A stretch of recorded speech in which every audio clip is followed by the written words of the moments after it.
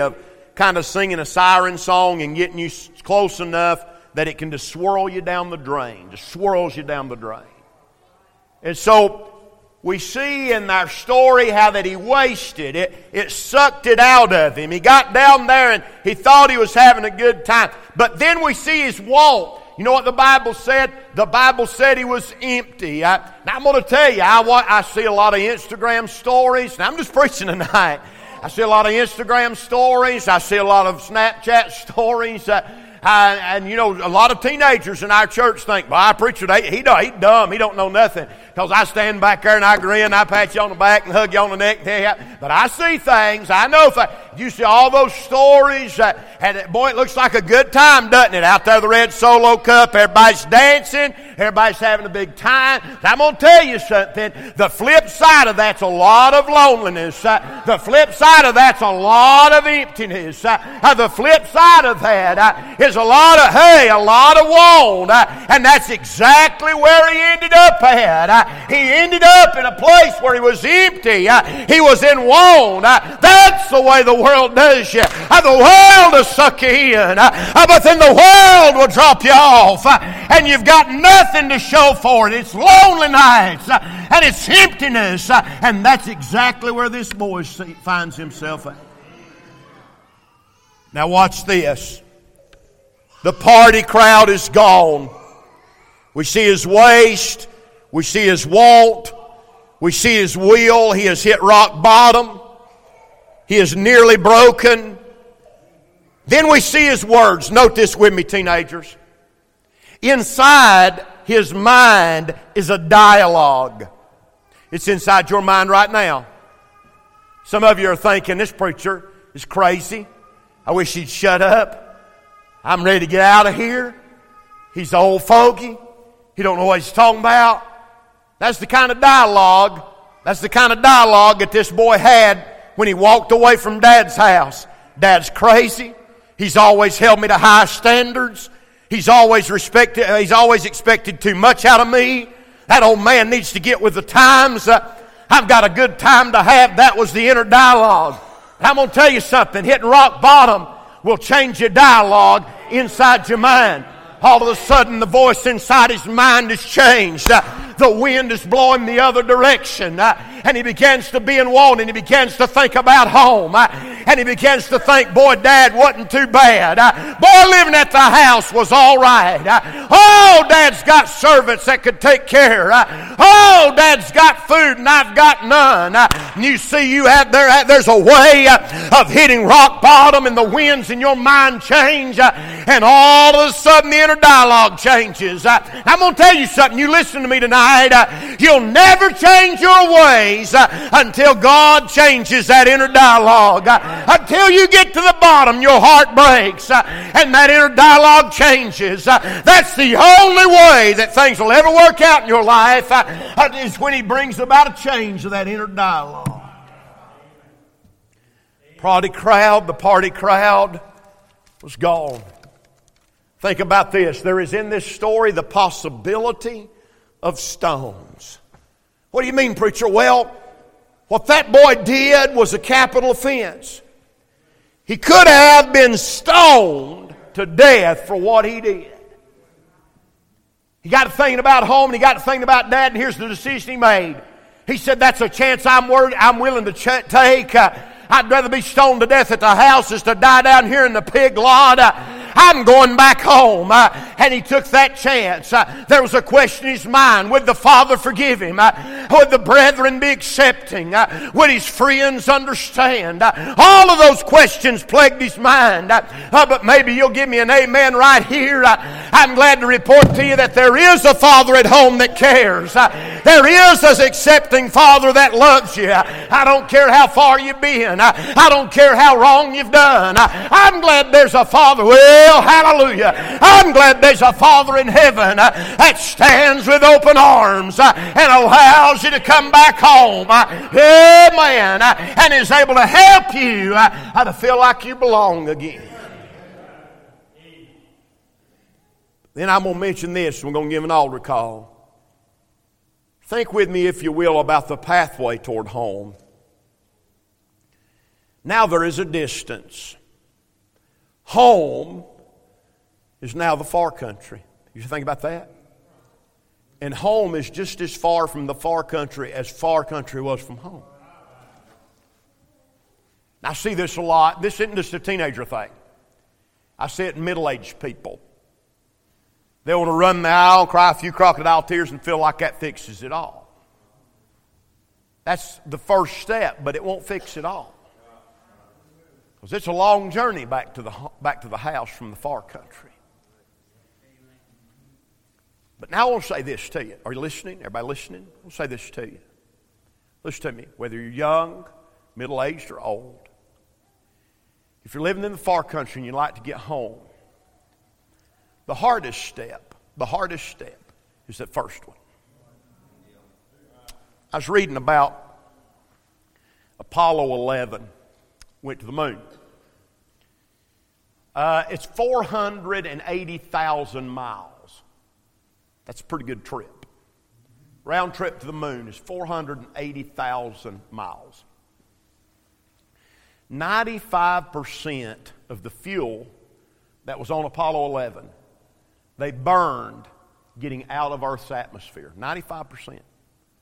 That's about 6,000 miles out of Earth's atmosphere. So the rest of that 480,000 mile trip only took 5% of the fuel. What are you trying to say? The majority of the energy was expended trying to get out of the Earth's gravitational pull. The hardest part of getting right with God is that first step away from them friends. That's where the gravitational pull is the hardest.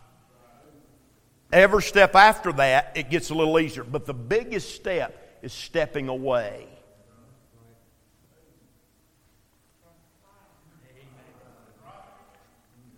But the first step is the most necessary.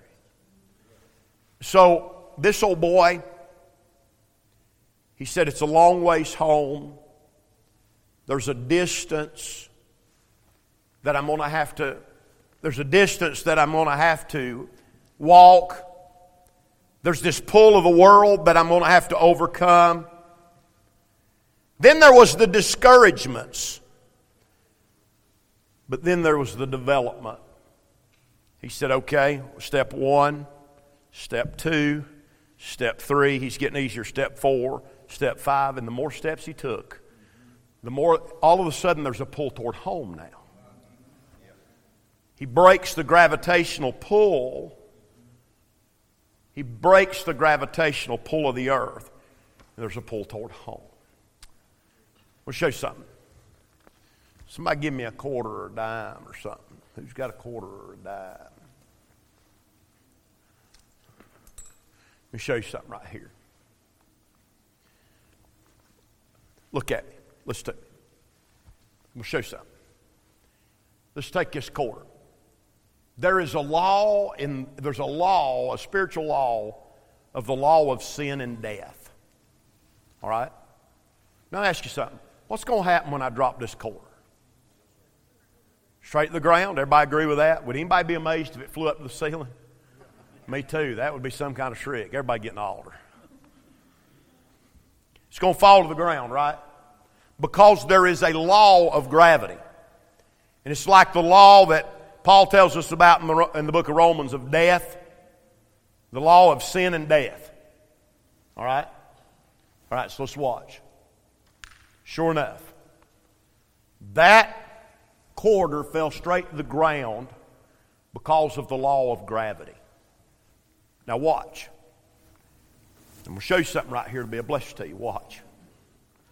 That's true 100% of the time. Unless it is acted upon by another force. See, what happens when I drop this quarter and stick my hand out is that there is a force greater than the gravitational pull at work on this quarter. Gravity says this quarter's got to hit the ground. My hand says, oh no, I can lift it up. You see, while there is a law of sin and death, there is also a law of the Spirit in life. And that law in its operation is greater than the law of sin and death. And so even in our sin, the Lord is able to work with a greater law and do greater things in our life. Here's what the world says about you. She's done. Look at there. Pfft. Sin and death. He's done. He won't make it. Look at yonder. Sin and death.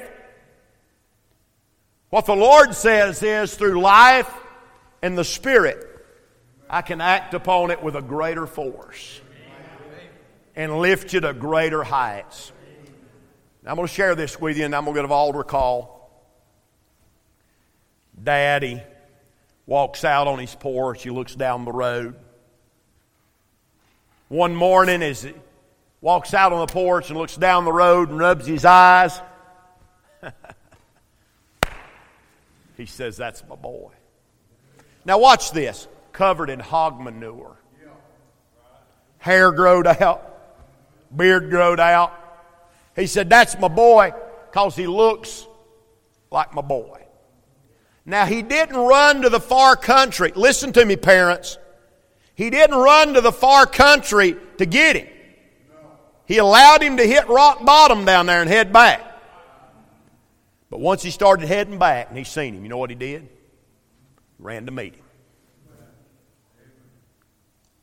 And that boy said, "I ain't worthy." He said, "I don't hear that. Dad, I'm covered. I don't want to hear that. Come here, son." And he embraced him, hog manure and all. Now, I'm going to make this statement.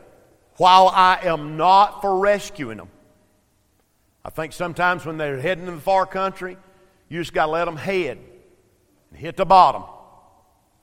What I am for is as soon as you see them turning around and heading back, go and love on them. Hug on them, hog manure and all. Tell them how much you love them, how much you're glad they're coming back. That's what the Lord does.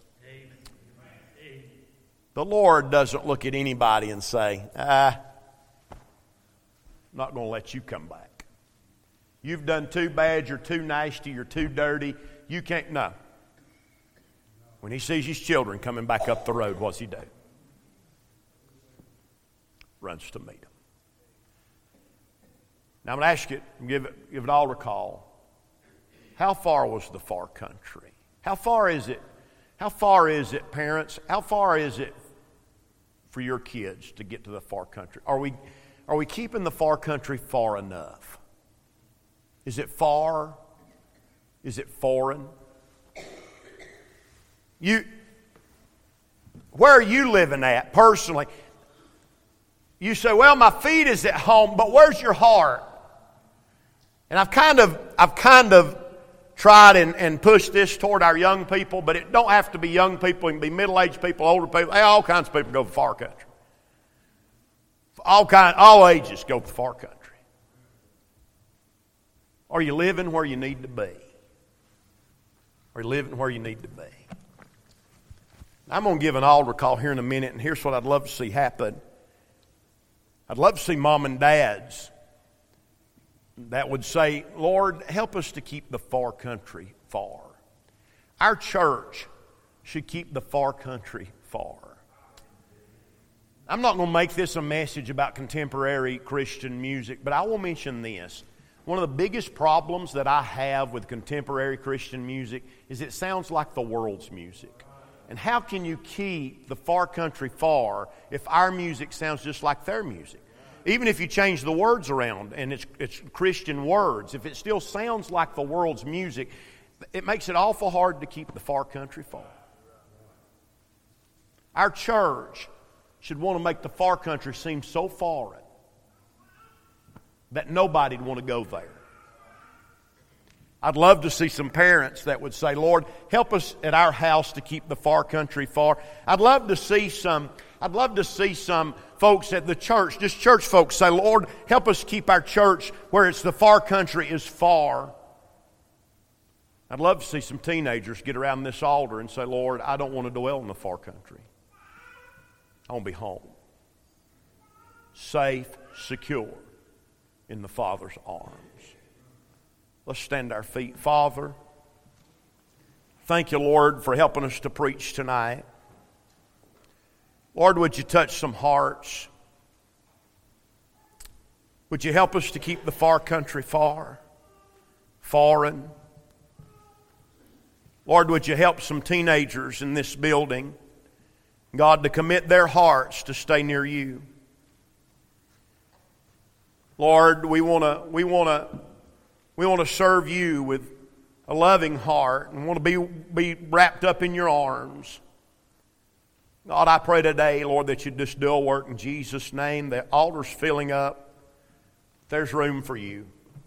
Preacher, I want to keep the far country far. Brother Thomas preached a great message. Preacher, I want to have a burden for my lost loved ones. Whatever your need may be, I'm going to get in my altar tonight and ask the Lord to help me keep the far country far from my young'uns. I want it to be so foreign for my boys.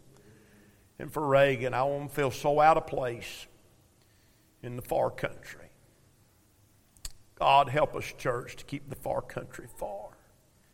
We prayed for these teenagers this morning. I want us to pray so hard for them. These teenagers are in this altar tonight.